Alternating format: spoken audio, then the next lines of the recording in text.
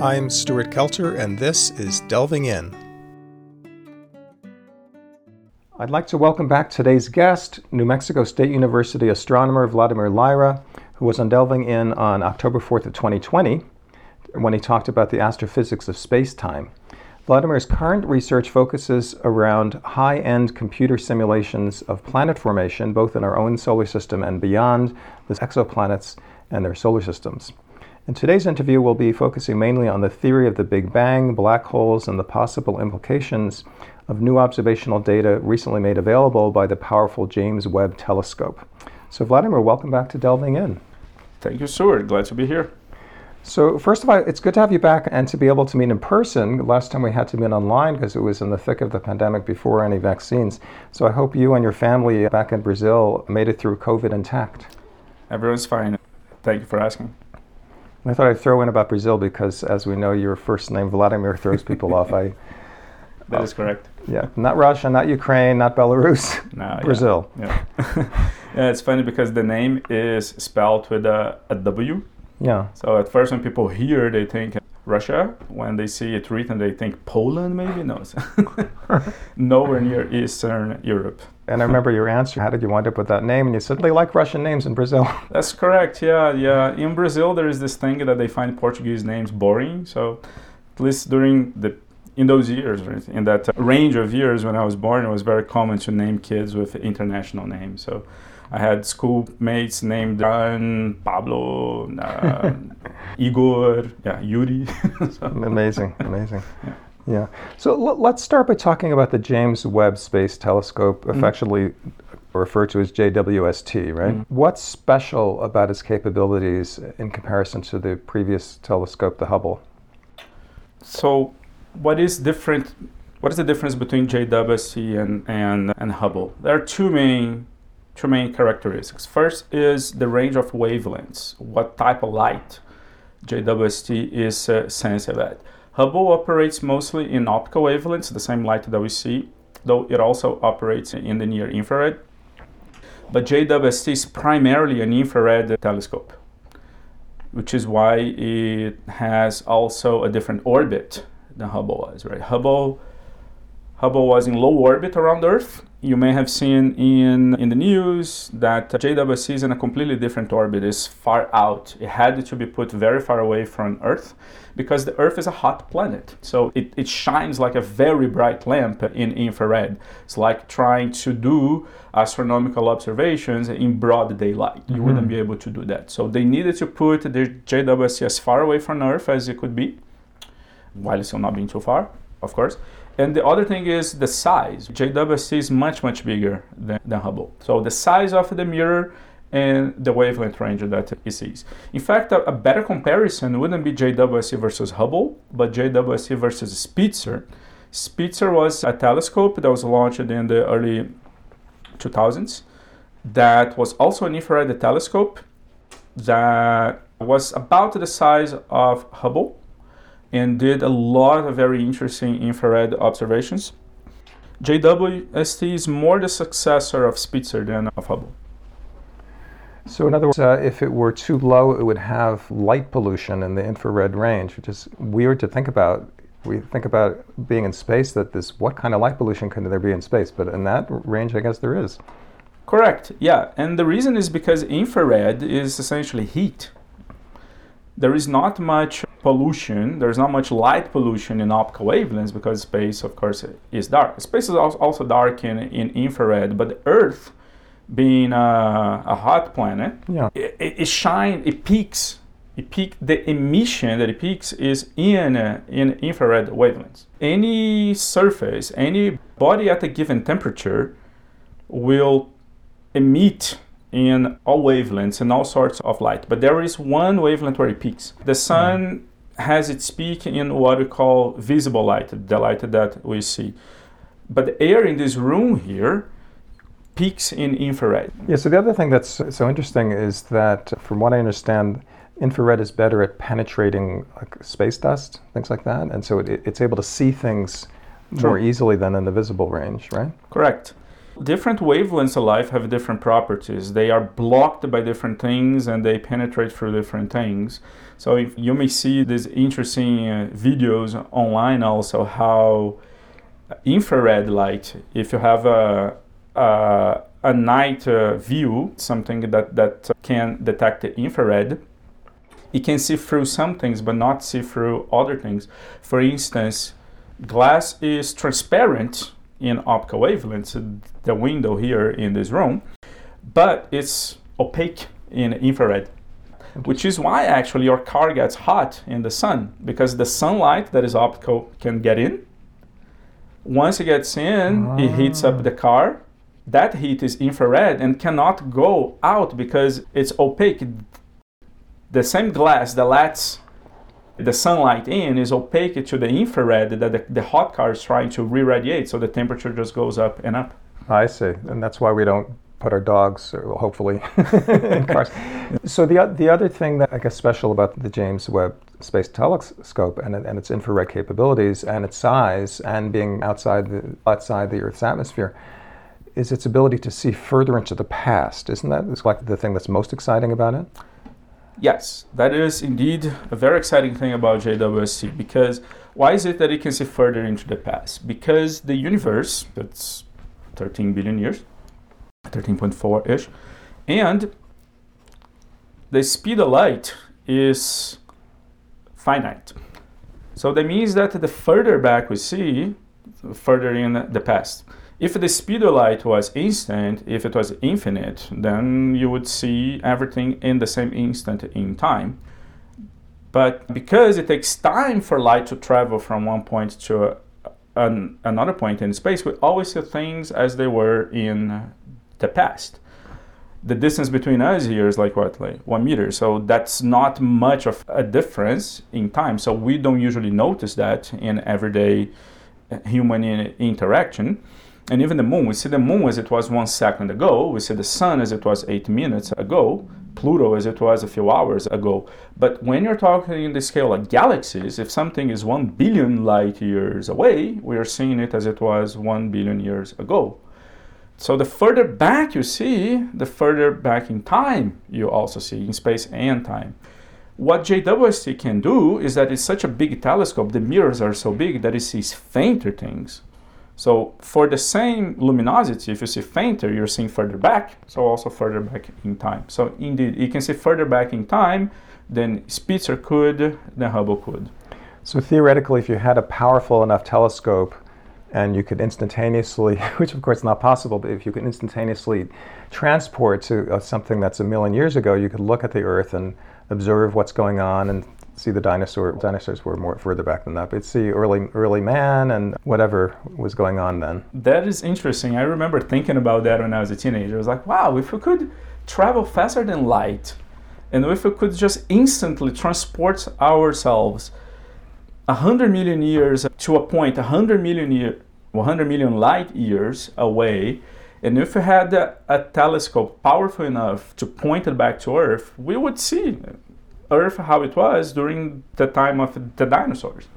And I think that's one of the theories of immortality, is that everything is still happening, you just have to be far enough away to see it. So let's talk about the Big Bang. I guess that's been the prevailing theory for quite a few decades now about how the universe started. So what was it, how did it happen, and what's the evidence for it? So what is the evidence for the Big Bang? The overwhelming evidence for the Big Bang is, I would say, twofold.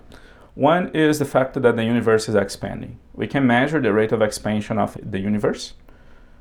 And if you reverse that expansion, if you could turn back the clock and run time backwards, just get the rate of expansion that you measure now, and then turn back the clock. The universe then would be decreasing. And then if you turn back 14 billion years ago, we're all in the same point. The second thing is that once you do that, and then you see what are the conditions, if we do that, if we make the universe is smaller in time, revert back in time, what will happen? The temperature of the universe would increase. The density of the universe would increase too. So the initial state would be a very hot and very dense state of the universe. And we observe that nowadays as the afterglow of this very hot and dense state. That's the cosmic microwave background radiation. The cosmic microwave background radiation was emitted when the universe was first transparent. It was so dense that the photons, the particles of light, could not roam free. Eventually, when the universe cooled down enough, then the photons could decouple from matter and then could roam free. That happened when the universe was about 3,000 degrees hot. And the universe has been expanding since, and this has been cooling down. The theory says that then we should observe that as a background radiation filling up the whole of space at a temperature of about 3 degrees above absolute zero, and that's exactly what we see. The cosmic microwave background radiation and the expansion of the universe are two things that are the crown jewels in the theory of the Big Bang. Then there's also the redshift, that as things move away, the spectrum shifts to the red, right, which I guess is analogous to sound becoming longer, right, lower sound as something passes, and that's why you have an ambulance going, right. It drops in pitch. So similarly, the wavelengths drop in, they increase in length. Correct. That's what I meant by the expansion of the universe. That was actually the observation that proved that the universe is expanding. The way that we measure that is precisely by this mechanism that you mentioned, the redshift. What do we mean by that? It's that when you observe the nearby galaxies, from the light that we get from these galaxies, we can tell if they are moving away from us or if they are moving closer to us. That is this mechanism that you described, the Doppler shift. When you are approaching a source, say a source of sound, the pitch goes up, right? As you said, the ambulance, when you hear it, the pitch goes up, right? And when you're going away from you, the pitch goes down. Because when you're approaching a source, the distance that the wave has to travel is smaller because the source is approaching you. So the distance between two peaks in the wave is shorter. For sound, that means that the pitch goes up. For light, that means that the wavelength is getting smaller, there's approaching the blue. Blue has a smaller wavelength than red. So if it's moving towards you, the wavelength gets shorter, gets blue. If it's moving away from you, the wavelength gets longer, it becomes red. That's why we say red shift. And then the faster it's moving away from you, the redder it gets, right? Precisely. The faster it's moving towards you, the bluer it gets. Mm-hmm. The faster it's moving away from you, the redder it gets. So when they were measuring the speeds by which galaxies were moving away from us, if the universe was not expanding, if it was the same everywhere, you would see the same amount of galaxies with red shifts and blue shifts. The same amount of galaxies moving towards you and the same amount of galaxies moving away from you. And it turned out that what was observed was that all the galaxies were moving away from us. That was a clear sign that there was something going on. The universe was doing something dynamical. It is not just static. And the next thing is that the further the galaxy was, if you could measure the distance by other means, the faster they were moving away from us. Now, how do they measure the distance with other means? Because stars just look like a point of light, so you can't really you can't look at the dimension. Yes. So that was also a major discovery that was done in the beginning of the century. There are types of stars that we call standard candles. That means that you know how bright they are. And if you know how bright they are intrinsically, it's like having a 100-watt light bulb. You know that lamp is 100 watts. So no matter how far away it is, you know that's always how intrinsically bright they are. And if you can measure how dim they are looking, then that's a measurement of the distance. Okay, so the next question is, how do you know how intrinsically bright they are? So that was a type of star that was a variable star. We call this the Cepheid variables. That was noticed, there was an astronomer in the beginning of the century, Henrietta Leavitt, that noticed that there was a correlation between the period of variability and how bright those stars were. So you don't need to measure the intrinsic brightness, which you cannot do it directly, but you can measure the period. So then by the period of variability, you can have a measurement of the intrinsic brightness. And therefore, if you see how dim they are, if you measure how dim they are in the intrinsic brightness by measuring the period, then you have a measurement of the distance. So the period there's a kind of pulsating aspect to stars, different than twinkling. Twinkling, I think, is because of the atmosphere of the Earth. But there's something else that causes a kind of regular variation? Correct. There are many stars in the sky that are variable stars, and that's definitely not the twinkling that you see in the atmosphere. That twinkling that you see in the atmosphere, when you look at a star, is not an intrinsic variability of the star, just caused by the atmosphere, the turbulence on Earth's atmosphere. The same stars, if you look at them from space, they would not twinkle. And in fact, we see that also when you look at the planets. The planets, they do not twinkle. It's because they're so close that we actually see them extended. They're not just one single point of light. When you look at a star, they're so far, all that we're getting from it is one single ray, so it's very easy for that ray to bounce off the molecules on the atmosphere of the Earth. But this variability that these type of stars have is an intrinsic variability happening on the star. It's a pulsating period that the star has, and therefore that changes also the brightness. The atmosphere of that star is doing pulses, is going up and down, and that changes how much light the star is giving out at any given time. And what causes the pulsing? One question leads to the next one. Of course, yeah. So the Cepheid variability mechanism is linked to layers of ionization that are getting. So I don't want to get into too much jargon here, but the star generates its energy in the core.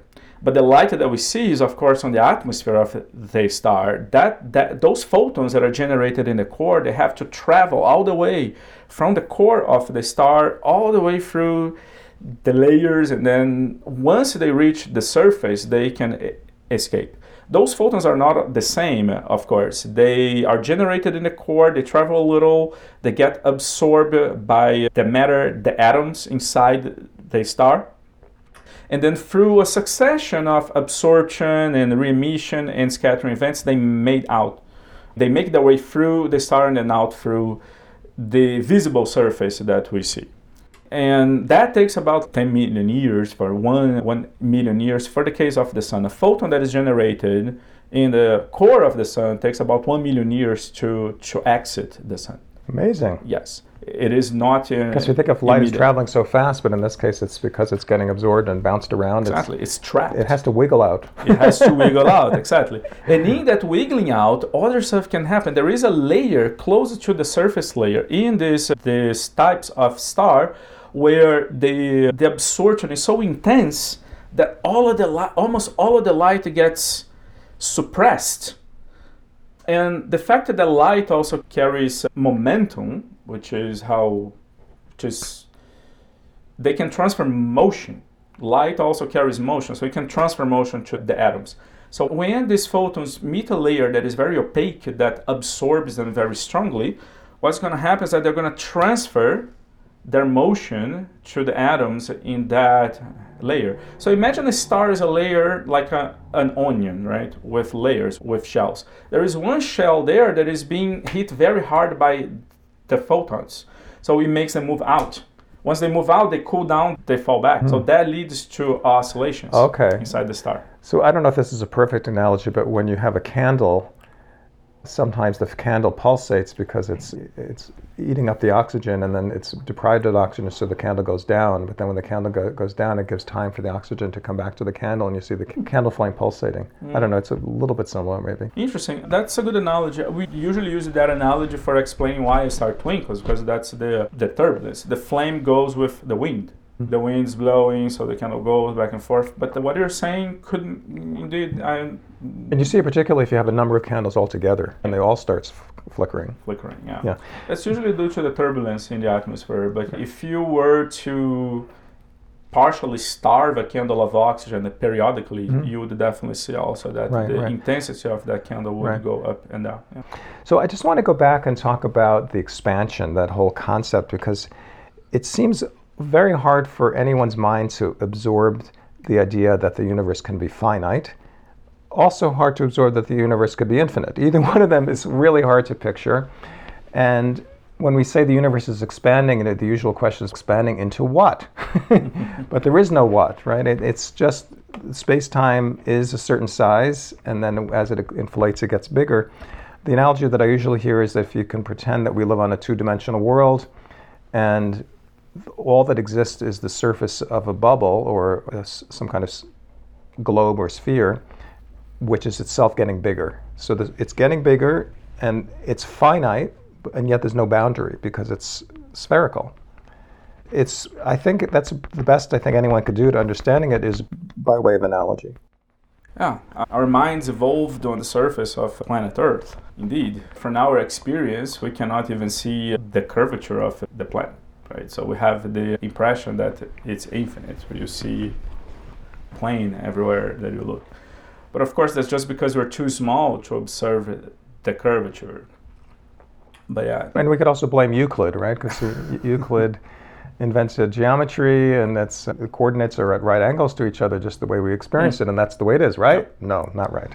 But then, as we go to bigger dimensions, then you can observe the curvature of the planet. And indeed, the surface of the planet is a sphere, right? So indeed, as you said, it is finite, but it's boundless. Because if you travel constantly in one direction, you'd come back to the same point. The expansion of the universe, what is measured is that the distance between two given points increases in time.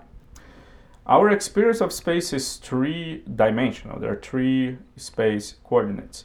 A way to visualize it would be to, indeed, as you said, to postulate the existence of a fourth dimension, and therefore the volume of the universe is expanding on this fourth dimension. In the same way that if you were to inflate a balloon, the surface is expanding on this third dimension. But as you said, it is just an analogy because in astronomy, we are bound to what we can observe. If there is a fourth dimension that we cannot observe, then apart from leading to an analogy, we gain nothing by postulating its existence.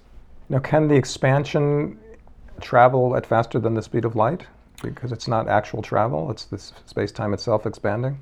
So, when Einstein formulated the theory of relativity, one of the main drivers of the theory was to explain why is it that gravity seems to operate instantly when it cannot be the case. In Newton's theory, matter attracts matter proportionally to the product of the masses and the inverse of the square of the distance. That means that if you change the distance of one body, the gravity that the other body feels would instantly change. Relativity does away with that because nothing can propagate instantaneously. Things have to propagate at least with the speed of light. Information has to propagate maximally with the speed of light. However, if there is something that is not carrying information, that thing can propagate faster than light. So indeed, that is what happens. There are regions of space that are propagating faster than light, but we cannot get information from them. So as long as there is no information being carried, things can travel faster than light. What makes information so special, so to speak, that it's immune from the restriction? Because that's cause and effect. Okay. That's what you mean by information. Okay. It's something that would cause an effect. Because very strange things happen if information can propagate faster than the speed of light. That means that the effect could precede the cause. And this is getting a little far afield, but with quantum entanglement, supposedly that can be instantaneous. And if you don't want to talk, that may be outside your area, I don't know. Yeah, quantum entanglement is an area that I'm definitely not an expert on it. And that's really crazy stuff. Quantum entanglement that's I would be a fish out of the water if I were to answer questions. We'll leave that one behind. Maybe okay. All right, so let's talk more about the Big Bang and the singularity of the initial point. I've heard it said that it's of infinite density. Now, is that hyperbole, or is it really infinite, or is it just as high as it can get? And that's always been very confusing to me. classically, I mean, I already used a jargon here. Why did I say classically? Because we divide the theories between classical theories and modern theories. Modern is anything that is quantum, and relativity, even though it's part of modern physics, is still a classical theory because it does not take quantum effects into account. So we have two theories to explain the universe. One is quantum physics that describes the behavior of the universe in very small scales, of matter in very small scales. And then we have relativity that describes what happens when you have very strong gravitational fields. In isolation, they seem to be doing very well, right? You can use quantum theory to explain very small stuff, and you can use general relativity to explain very strong gravitational fields. But we don't have yet a theory to combine both of them. What happens when you have very small stuff with very strong gravitational fields? That is the frontier of physics nowadays. When do these two things meet? Black holes, Big Bang. Very small stuff, very strong gravitational fields. So the infinites that appear in general relativity, it's because general relativity is a classical theory that doesn't take into account the quantum behavior of matter. So the hope, we don't know because we don't have the theory yet, is that once we find a way to combine gravity and quantum theory, maybe these infinites will go away.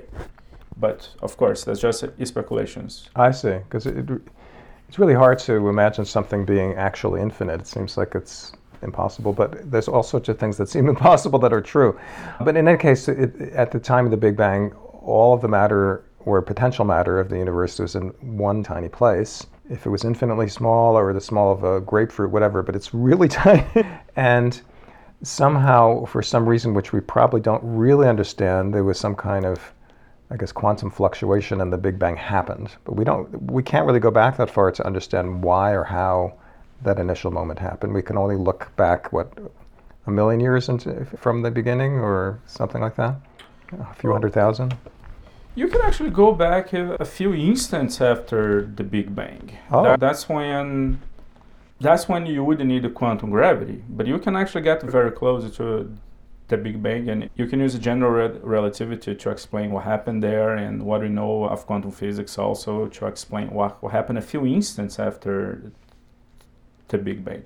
The scales down to which you would need the quantum gravity are indeed very small. We're talking about instants of time like 10 to the power minus 43 seconds, 10 to the power minus 33 meters. So we're talking about very small stuff and tiny instants of time. And then comes these notions that maybe time is quantized or maybe space is quantized, that time will exist in very tiny flashes or space would exist in very tiny cubes. That's the realm of this elusive theory of quantum gravity that we don't have yet. But once you can smooth this out, then you can use general relativity and quantum physics as isolated theories. And that happens already a few instances after the Big Bang. So the physics that we know. But that's theoretical, though. We haven't actually observed exactly. that. Yeah. That's true. Yeah. What we can observe is, we can observe it down to the cosmic microwave background. Beyond that, indeed, we have theories. And these theories that are proven to work in other situations, if you apply that, if you are certain that those equations hold, you can go back the clock. And the theories themselves have built in when they stop working. So that's why we say that, you can go back, you can use these theories a few instants after the Big Bang, but not beyond that. I think it's a good thing that people's heads don't actually explode when they think about these things. Let's talk about black holes a little more. When were they first theorized? And because they were theorized first and then discovered, right? That's correct. Einstein's theory predicted. Yeah, true. Actually, black holes were theorized already in the 18th century. Oh, even before Einstein. Yes. Wow. Plus, imagined a body that is so heavy that not even light could escape from it. They already knew the light had a finite speed, and they thought, what would happen if we have a body that is so massive that not even light could escape from it? Let me see if I understand this correctly, because light doesn't have mass, so it wouldn't actually be attracted. But when you have something that's massive as a black hole, space is so bent that light would start to travel but then bend back in on itself. Light doesn't have a rest mass, but it does have energy, and energy also gravitates. Oh. Yeah. So according to Einstein's energy matter equivalence, everything gravitates. In fact, the source of gravity is not matter, it's energy. It's just that because energy, as through Einstein's famous equation, energy is equal to mc squared, you can have an equivalence between mass and energy. So the photon, a particle of light, does not have mass, but it still carries energy, and that energy gravitates. So then how was the black holes discovered, or what kind of evidence was sought after and then found? That's a great question, and indeed when you read the history of that, it is fantastic. If you follow the equations of general relativity to its logical conclusion, there is no escape from the conclusion that a black hole should exist. Right? And in the 1930s, when astronomy started thinking about what would happen to a star, when it was first understood that stars are supported because of the pressure that is generated by the nuclear fusion in the cores, right? You have what I call hydrostatic equilibrium. It's like a tug of war between the gravity of the star that's trying to pull it down, that's trying to compactify it, and then the outward push of this pressure that is generated by the nuclear fusion in the core. So what happens when a star runs out of fuel? It will collapse. And astronomers are trying to understand what would happen. Would that collapse stop? And quantum mechanics, quantum physics was already being understood, so they knew that it would halt at some point when you pack stuff very close together. You would build another type of pressure because you cannot really put two bodies at the same point in space. And even that would stop working at some point. So if you keep adding mass, eventually gravity will win. So then you would have a black hole. That's what it was called. Eventually, you'd get a point that is an object that is so dense and so small that from its surface, light could not escape. So that is the black hole. The evidence for the existence of black holes didn't come until much later when compact sources of X-rays were found. What is that? You have a binary star. One of the stars evolved faster than the other one star only. That other one evolved, exploded, and became a black hole. And then it's pulling matter from the other star. And that matter that is pulled is forming an accretion disk. And as this matter falls into the black hole, it heats up so much that it gives off X-rays. So that Cygnus X1 was one of the first sources found. And due to the properties of this accretion disk and the orbits of the star around this unseen object, you can calculate the mass, and then you see that this object that is in the center pulling that matter into an accretion disk must be at about 10 times the mass of the sun. That, according to the theory, should be a black hole. If there is something that is 10 solar masses and you don't see, so you can't actually see it, but you can see it eating. You see its effects, yeah. The only things that we measure from black holes are properties that we can measure from the outside. Exactly, as you said, you can see it eating and you can see the orbits of stuff. The same thing happens in the center of the Milky Way too. We could deduce, and that was actually what was given was a study that was given the Nobel Prize recently. They could measure the mass of the central black hole in our galaxy. Which every galaxy is assumed to have one. The more we see that probably every galaxy has a central supermassive black hole. The one in the Milky Way is about 4 million solar masses. And the way that they could measure these masses by carefully following the orbits of stars that are in the center of the galaxy. So they orbit this black hole. And then in the same way that we can measure the mass of the sun by following the orbits of the planets, you can follow the orbits of the stars around the black hole, and then you can deduce the mass. And so black holes come in various sizes. It sounds like you can have ones that are only 10 times the mass of the sun, ones that are millions. Correct. It's more variety than even in the species of dogs. That's true, because mass is a continuum. And indeed, we talk about stellar mass black holes. black holes that have about the mass of the sun. We talk about intermediate mass black holes, stuff that is about 1,000 solar masses, and we talk about supermassive black holes. And there are also primordial black holes, which can be lightweight black holes, masses of asteroids. I see. So I have another question. If nothing escapes a black hole, supposedly, though I know there's some exceptions to that, and the universe started out in a sense as a giant black hole, why did everything escape? Why did it explode? Things did not escape. We could be living inside a black hole, for all we know. If you compute all the mass of the universe and its radius, the universe can be a black hole. So if you want to know what is inside a black hole, maybe this is inside a black hole. But this is so spacious. Yeah, indeed.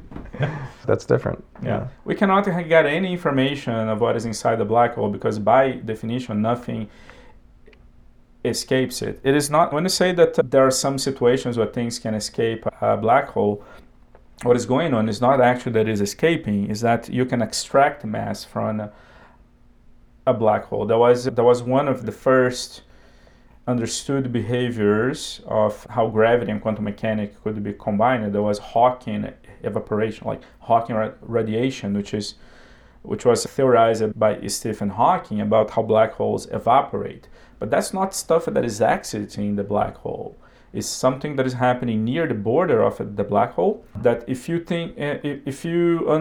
consider that there are pairs of particles that are being generated in the vacuum at any given time, if you generate a pair very close to the black hole, one of the particles can escape and another one goes in. But these particles are from the gravitational field of the black hole. So the particle that escapes, we see that as essentially being radiated away from the black hole. So if energy is escaping, that means that it must have been removed from the mass of the black hole. So slowly, a black hole would evaporate. Just go poof, but it takes quite a while. Let's talk more about that telescope because it's been on YouTube videos at least. Certainly raise more questions than they answer, which is why you're here. That my understanding is that the James Webb telescope has looked very far into the past and has discovered galaxies that are very far away and yet don't look young. They look large. And that's created a kind of conundrum. What does that mean? And what does it mean for the Big Bang Theory? And what does it mean about the expansion of the universe?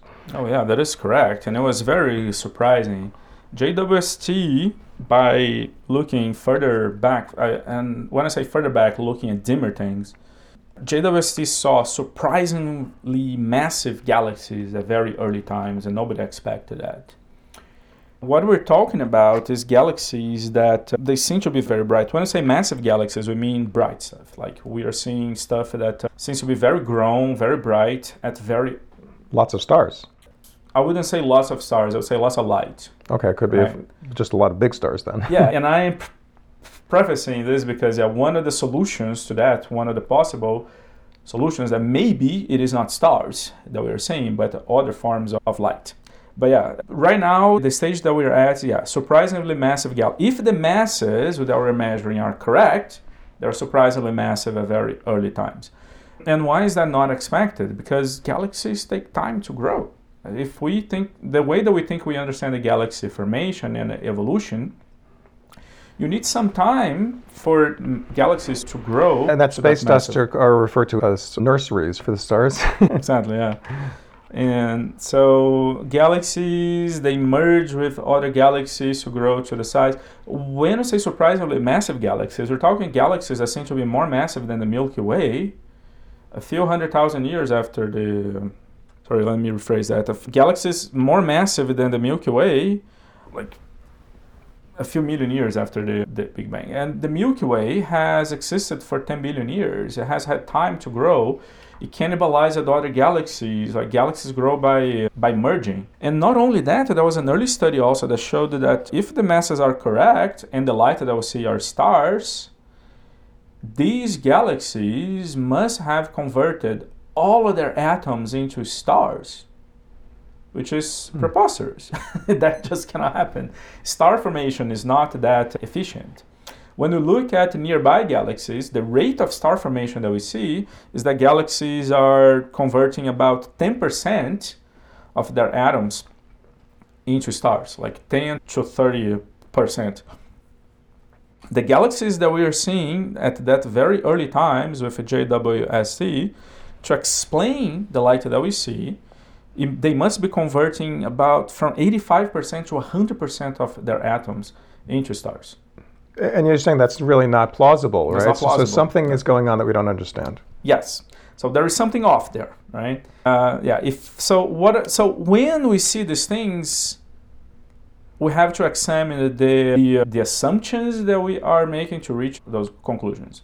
And if the assumptions still hold, then you question the theory. First you examine the data, make sure the data is what you think Correct. it is. Yes, that's a good point indeed. First, what is the first thing that you look? Is it the instrumental flaw? Is the data correct? Once you make sure that this is fine, and the conclusions are still nonsensical, you check then the underlying assumptions. And what are the assumptions in there? Is that the light that we see is coming from stars. So that's the first thing that one could check. There are 4 possible ways out of this. One is that maybe star formation was different indeed at different times. And star formation in the early universe indeed was that efficient. Now there is evidence that early stars were different than stars that we see nowadays. Because when you look at how stars form, we're talking about gravitational collapse. You have gas, right, in the universe, and this gas, there are clumps that are very massive, and they start to contract gravitationally. This depends on how well things radiate, how the gas can get rid of energy so that it can cool down, which facilitates the gravitational collapse. So there is evidence that early on, stars are actually much more massive than what they are now, because gas just could not radiate that efficiently because there was no dust yet. Dust is produced by stars. So the first stars had to form without dust. Dust is a major catalyzer of star formation in the universe nowadays because it functions as a very efficient coolant. You can get rid of the energy, so it's easier to collapse. So can I just clarify what you mean by dust versus other forms of matter from which the earliest stars are made? All right, okay. So the universe is mostly hydrogen. Hydrogen, 75% of the universe. The other part is by and large helium. So helium and hydrogen are gas. That's what we call gas, right? Everything else just trace elements. Like 1% of the universe is something else than hydrogen and helium. So this is carbon, oxygen, nitrogen, iron, silicon. You name it. Yeah, exactly. Yeah. All of the other elements of the... And the heavier the element, the more likely it is to come from a second or third generation star, right? So all of the elements of the periodic table were cooked inside stars, right? Almost all of them. There are only a few ones that were not. So it takes the universe a few million years to form a star, and then the star can cook hydrogen into these more massive elements. And what I call dust is when the star explodes and then ejects in its atmosphere and reaches into these elements. And in the cold of space, they can condense, and then you have silicate grains, carbonaceous grains. So these are dust, and these are very efficient on these dust grains are very efficient on getting starlight, heating up, and then re-radiating that as infrared, which can escape. You need that to form stars. At least we need it now, but you're saying that earlier there were early stars that didn't have that. They still needed that to form small stars like the mass of the sun. But if you didn't have dust to make this cooling efficient, all the cooling that you had was only through hydrogen and the gas, right? And gas is a very poor coolant. It doesn't really radiate too well, so it cannot get rid of the energy. Therefore, the first stars probably were very massive because without this coolant, you needed a lot more mass to be able to collapse gravitationally. So that is one of the first solutions to this problem of these early stars looking massive, because we are assuming that the stars in those galaxies are the same as the stars that we see in the Milky Way and other galaxies nearby. Yeah, let me throw in another possible monkey wrench here. I've read that there's some theories, it's probably just very speculative, that it's possible that the laws of physics themselves have not always been the same. Ooh, yeah. And that's really mind-boggling, because I think first we assumed that space-time was like a grid and it was there before and it doesn't change, and then Einstein came along and said, no, it's actually stretchable like taffy. Yeah. And then the other assumption is that the laws of physics are the laws of physics, that you don't play around. You don't play around with the laws of physics. But now it turns out maybe they can change and evolve somehow. That is dangerous territory. And indeed, that's one of the possibilities, right? That the laws of physics are different earlier. Our cosmology, the way that we understand the universe, may need updating. What we call the cosmological model may need updating. But we go back to the maximum by Carl Sagan, that extraordinary claims need extraordinary evidence. So the idea that the laws of physics are different at different times in the universe and different places in the universe is an extraordinary claim. And before we claim that, we need extraordinary evidence. Is this evidence extraordinary for that? What we have to examine what the evidence is. What we are seeing is galaxies that look extra luminous at early times. So we have to examine everything that is in there. So it may be other things too. First, maybe the types of stars that we're seeing there are different, because the stars that we see in the Milky Way and nearby galaxies, most of the light is coming from the massive stars, but most of the mass is in the low mass stars. So then we derive from that a luminosity mass relationship, that you measure the luminosity and you can tell the mass. But if these low mass stars are missing, these galaxies may be luminous but light. They can be lightweight galaxies and yet incredibly luminous, right? Because of the low mass stars that contribute to most of the mass are just not there. Now the other possibility is that we're not even looking at stars. That's what I mentioned at first, because the black hole in the center of that galaxy is accreting, and these stars are young. There is a lot of gas there, so this black hole may be accreting very furiously, and as we mentioned earlier, we cannot see the black hole, but we can see the black hole eating. So there is a lot of light that's being given off by the accretion disk around the black hole. I see.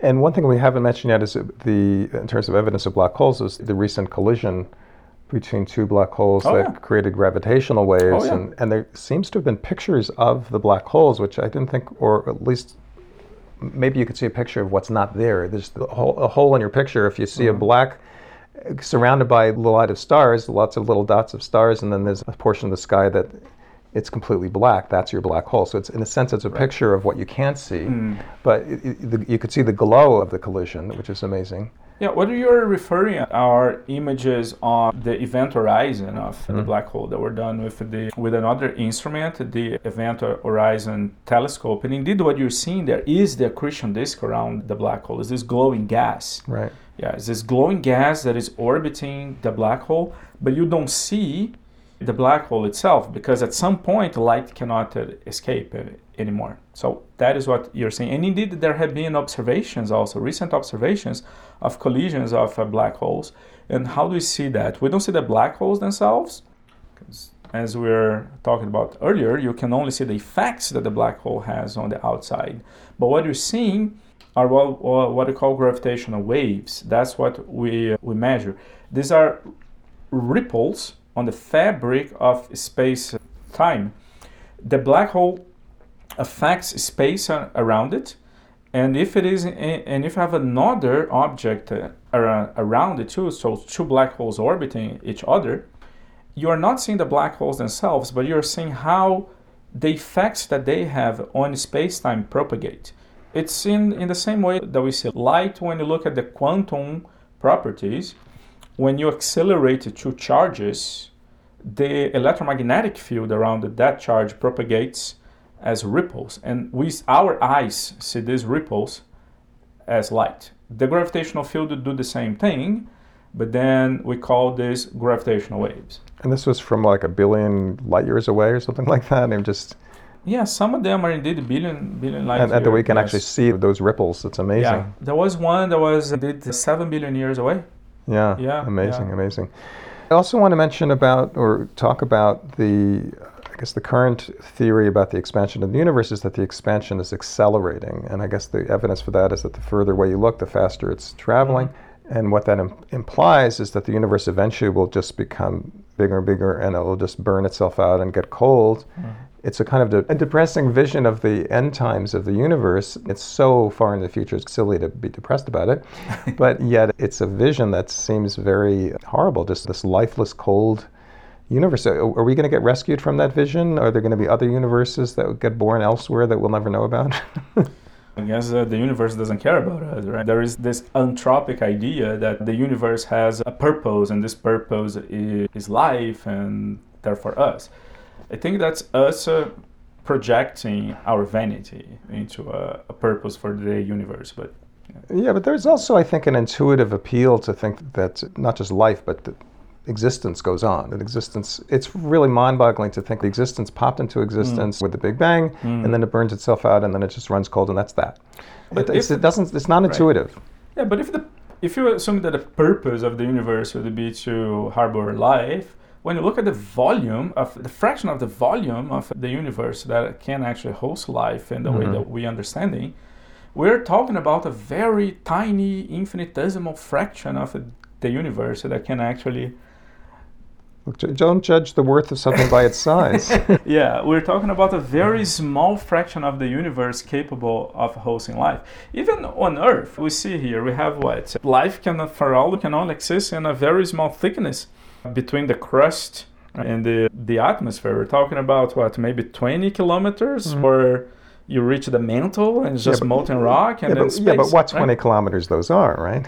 Yeah, so we are essentially denizens of the magma vacuum interface. Okay. Yeah, the volume of the universe that can host life as we understand it is extremely small. So that would be a very inefficient... So are you trying to say that if you want to humble yourself, you should study astronomy? Right.